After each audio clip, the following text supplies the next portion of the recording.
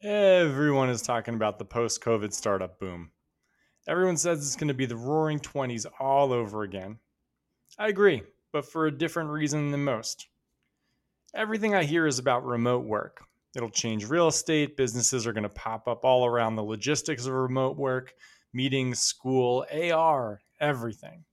I don't disagree. There's going to be an opportunity there. But I think the 10x or probably 100x opportunity is the people. Remote work creates people opportunity. That lawyer who used to commute an hour each way and now doesn't have to, the doctor, the marketer, all of these people who suddenly have 5 hours a week that they used to be commuting that they can now use to start testing and thinking about startup ideas. Some of them are going to build stuff and some of that stuff's going to be great. And the cool thing about lawyers and doctors and tons of other professions is they've just never had the time to build startups before. So, all of this domain expertise, people who have deep understanding of very high value problems, can suddenly spend some time trying to solve them. Those are going to be the businesses that power the new roaring 20s. But there's one giant problem. These people haven't started companies before, and they certainly haven't ever done it in 5 hour blocks around a full time job. Education, coaching, and prioritization for new founders is going to be ridiculously important. The idea to start a podcast is currently on a break, but luckily, one of our first ever episodes from a few years ago was on how to prioritize as an entrepreneur. I listened to it, and it's pretty great. And not just because I get to list a bunch of my old college basketball stats, which I did shamelessly.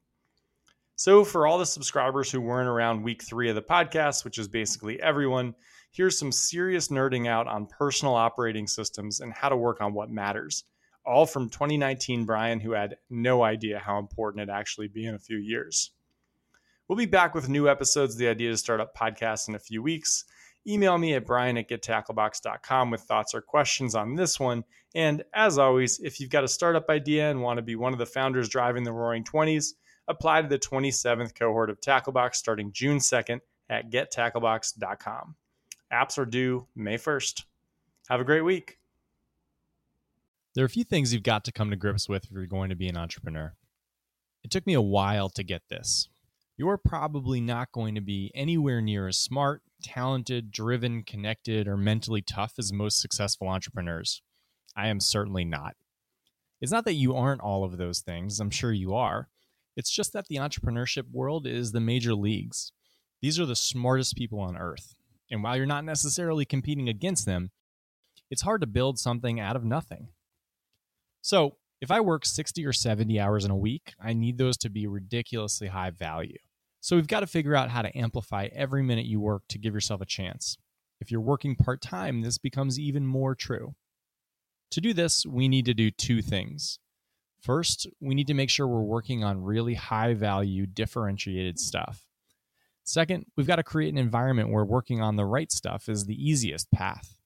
The first few episodes of this podcast were about idea and customer. They're critical. If you're new, welcome. Go check those out first. But today, we're moving away from customer so we can nerd out on execution a little bit. Today, we're going to build you an operating system. I'm Brian Scordato, and this is the Idea to Startup podcast, brought to you by the best and I think only accelerator for early stage founders who still have their full-time jobs, Tacklebox.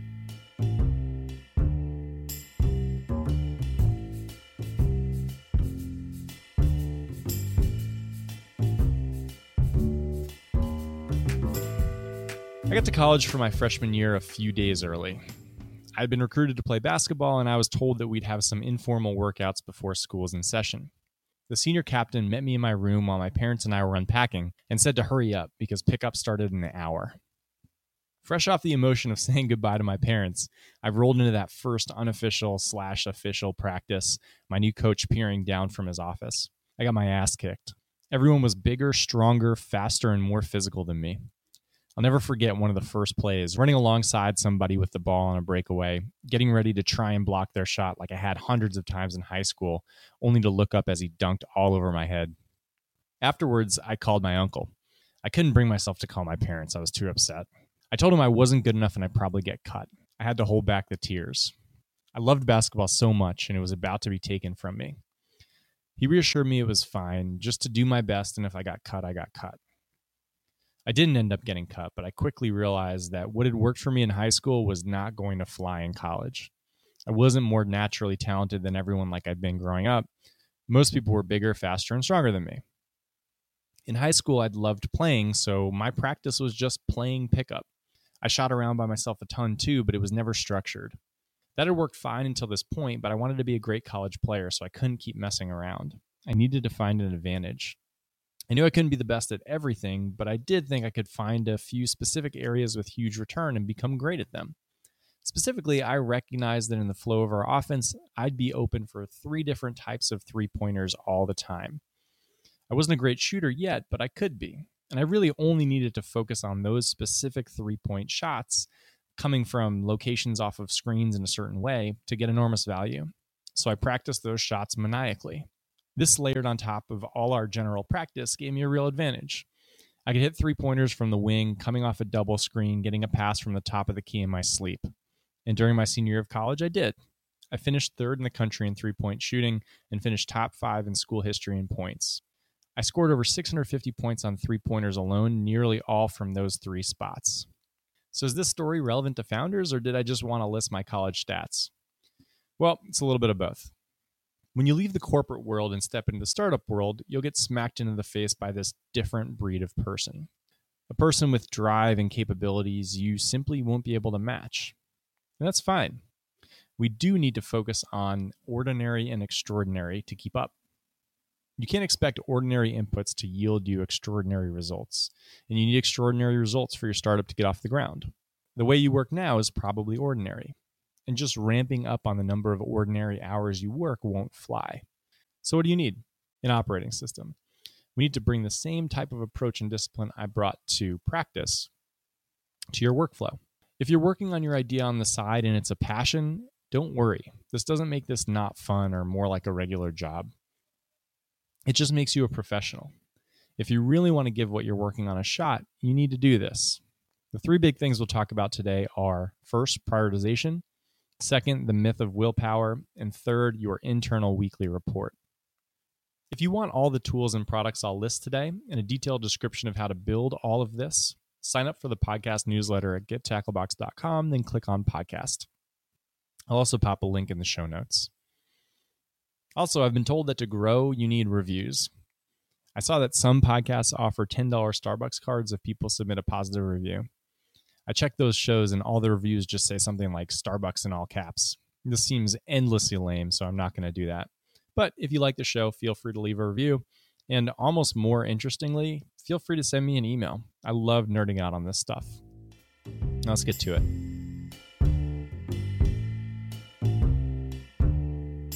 You've got an idea and you're excited about it. You block off your entire weekend to work on it. Start giving this thing a shot. You sit down, you've got a big cup of coffee, and you open your laptop. Then what? What do? You think for a second more, then you open your email. Maybe there's something to respond to. This happens because most corporate jobs are reactive. The way most people work is they open up their email in the morning, they see what's most urgent and important in the moment, and then they do it. Then they're in and out of email the rest of the day. Everything's reactive. This is first order thinking. There's a task you need to do. You'll get credit when you do it, and you do it. The feedback loop is short and satisfying, and the work is shallow. It's hard to break this habit of reactive work. It's easy and mindless. Reactive work is crippling for startups. To combat this, you need to start categorizing every bit of work you do in terms of stones and sand. I visualize each week as an empty glass tube. We'll fill that tube with work throughout the week. There are 2 types of work that'll fill it, stones and sand. Stones are bigger. They take up a ton of room in the tube because they take big chunks of uninterrupted time to work on. I usually block off 3 or 4 hours at a time for this type of uninterrupted work. Stones have positive second-order consequences. They're proactive and thoughtful. They push you to find your unique differentiated value and then invest in it. This stuff often feels painful in the moment. You've got emails to answer, but instead you're spending 3 or 4 hours thinking about stuff 8 months down the road. It always feels like the wrong decision in the moment, but it's always the right decision. Success in the startup world is a lagging indicator. Because this work has such long, uncertain, unsatisfying feedback loops, ordinary people don't do it. It's against our nature. The seemingly urgent stuff always seems to elbow out the deeper work. The rest of the work you've got is sand. It fills the cracks. If you prioritize sand, you'll fill up that tube and then you won't have any room for your stones. If you start with the stones, you'll get the most important stuff done first and the sand fills in the cracks. I've mentioned it 1,000 times, but I'm an essentialist. 99% of what people do doesn't matter because everyone does it. Everyone answers emails, everyone schedules things, everyone responds to things, everyone checks LinkedIn. There's no delta here. It can't be a top priority. No one ever separated themselves by responding quickly to emails. So, what's a week of sand and stones look like? Let's look at my week this week. For me, my stones are writing, recording, producing, and sharing this podcast. My business is based on terrific early stage founders applying to my accelerator program. Podcasts have nothing to do with this. But podcasts can do two things for me long term. First, I love telling stories and I'm good at it, and I love helping founders. This is differentiated. This is unique. I've learned a ton the past 5 years running Tacklebox, and this is a great forum to get all that specific knowledge about the first 6 months of a startup out. Stones are usually perfect for building on and leveraging specific knowledge. Second, maybe a year or two from now, this podcast becomes popular. Maybe I get more customers, and then I get more flexibility around the types of products I can offer. Somewhere down the road, I'm going to thank myself for consistently putting out this podcast and prioritizing it over things like answering email. The last cool thing is the podcast allows me to talk to tremendous founders. I've got an excuse to speak with the founder of the Wirecutter or Brooklinen or whoever else I spoke with this week. That's awesome, and I'm learning a ton. The second type of stone work I have this week is proactive outreach. I'm trying to learn how to be a great podcaster, so I'm going through and reaching out to the top 100 business podcasts in the iTunes store. I'd love to speak with every single person, so I'm crafting cold emails, I'm writing them, I'm thoughtfully responding. I also want to speak with NPR, Gimlet, and anyone else producing quality content. Again, no immediate value, but I'm network building. I'm getting famous to the family. If I ever want to sell this thing to, say, Gimlet, I'm not just going to show up on their doorstep, knock on their door, and say, hey, want it? It's got to be after 18 months of them watching us move up and to the right. Relationships are built on lines, not dots. And these stones are a great opportunity to start creating the dots that make the line that show how well you're doing. Stones are best for things that'll separate you. It's usually one of 4 things: strategic thinking and tests, deep customer interactions, network building, or team building. For me, the sand is everything else. It's responding to emails from our founders and alumni. It's wrapping up a recent cohort. It's responding to inbound requests. It's organizing meetings and interviews with potential founders. It's reading and responding to applications.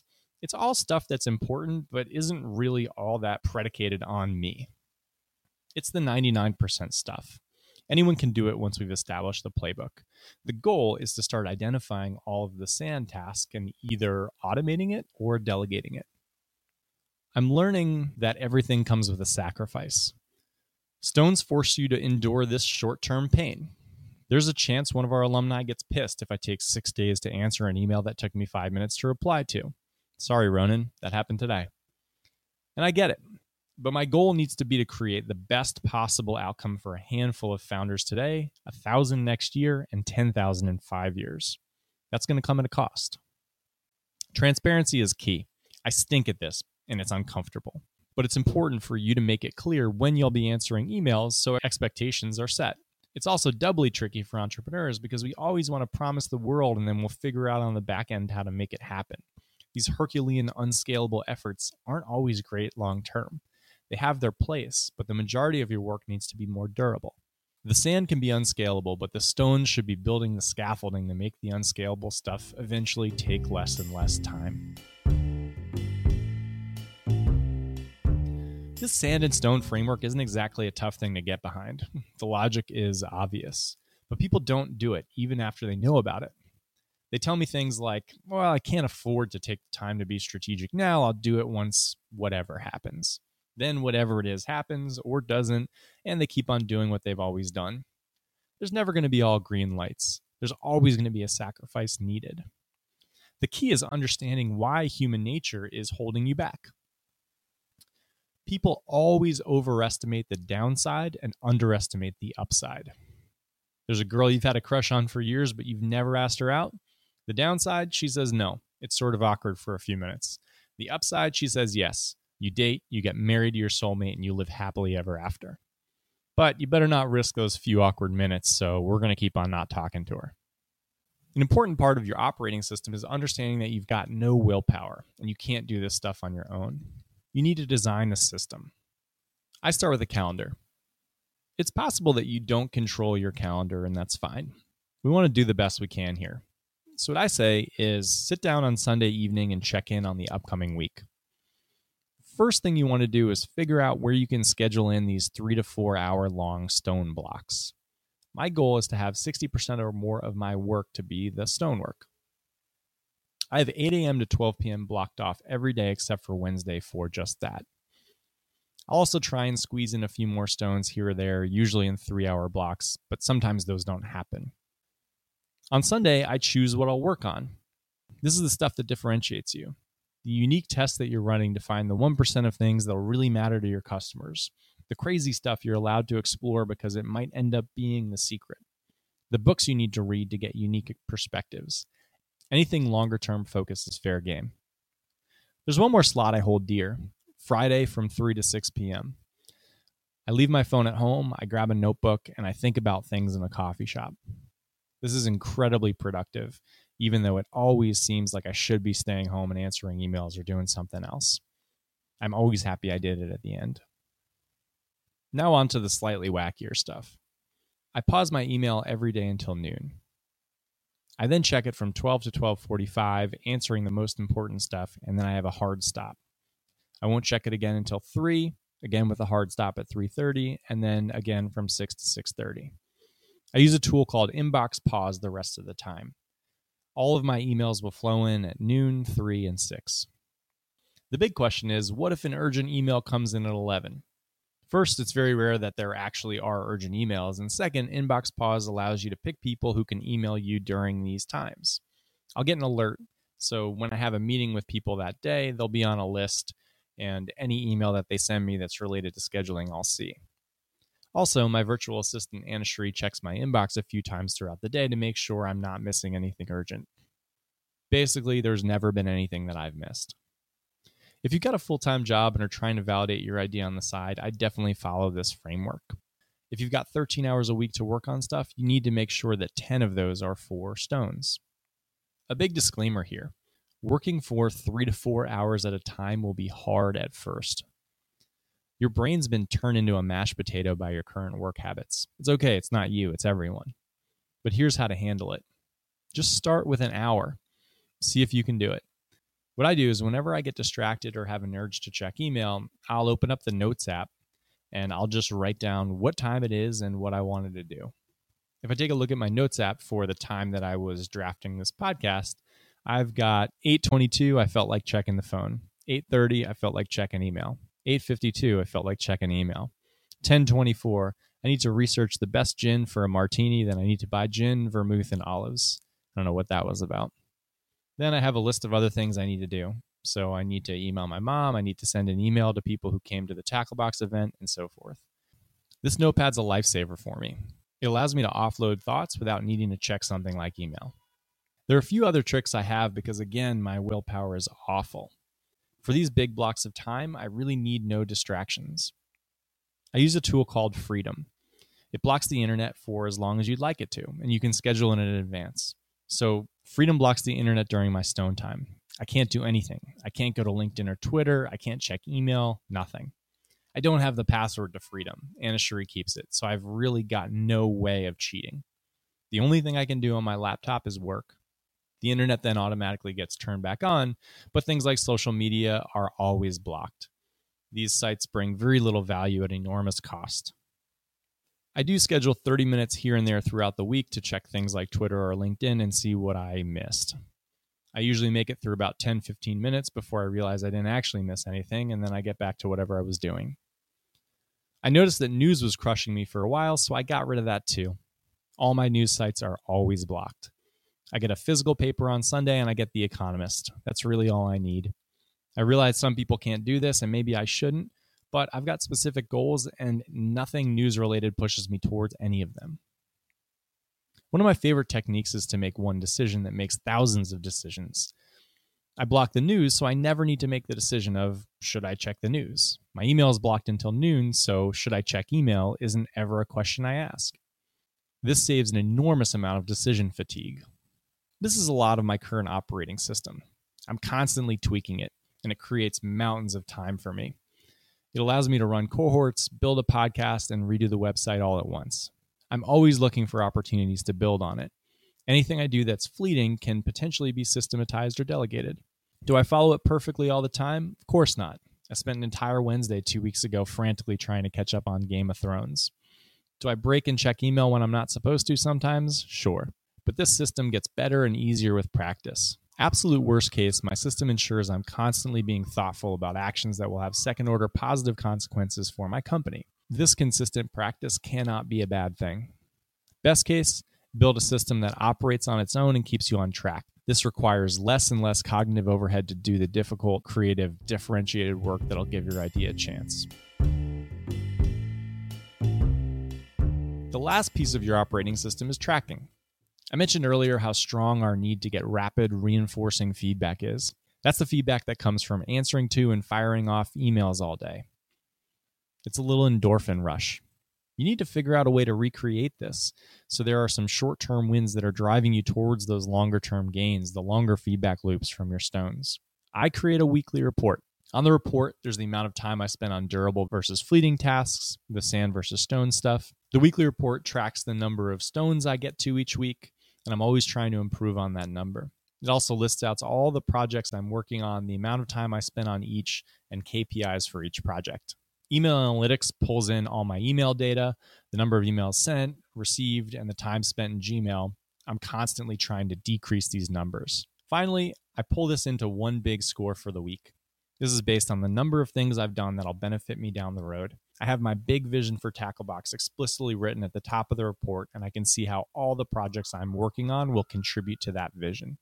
I'm always trying to improve this score. It's become a little bit of an obsession. I spend a lot of time thinking about and building the scaffolding to continue to get more out of the hours I spend. Accountability here is huge. I always go through it with Anna Shree on Mondays, but if you're working alone, I would definitely find a partner to go over a weekly report with. It's critical that you're held accountable. The last part of the system is the end of the system.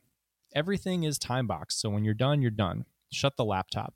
If you need more time, schedule more time, but don't just let emails and things bleed. Don't check your inbox on Saturdays. Don't have Gmail on your phone. Get your stuff done so you can live your life. Life is where everything important happens. The insight, the growth, the difficult work. Your unconscious mind will continue to work on the problems of the week, but if it's partially taken up with 1 foot in, 1 foot out while you're answering email on a Sunday, it won't.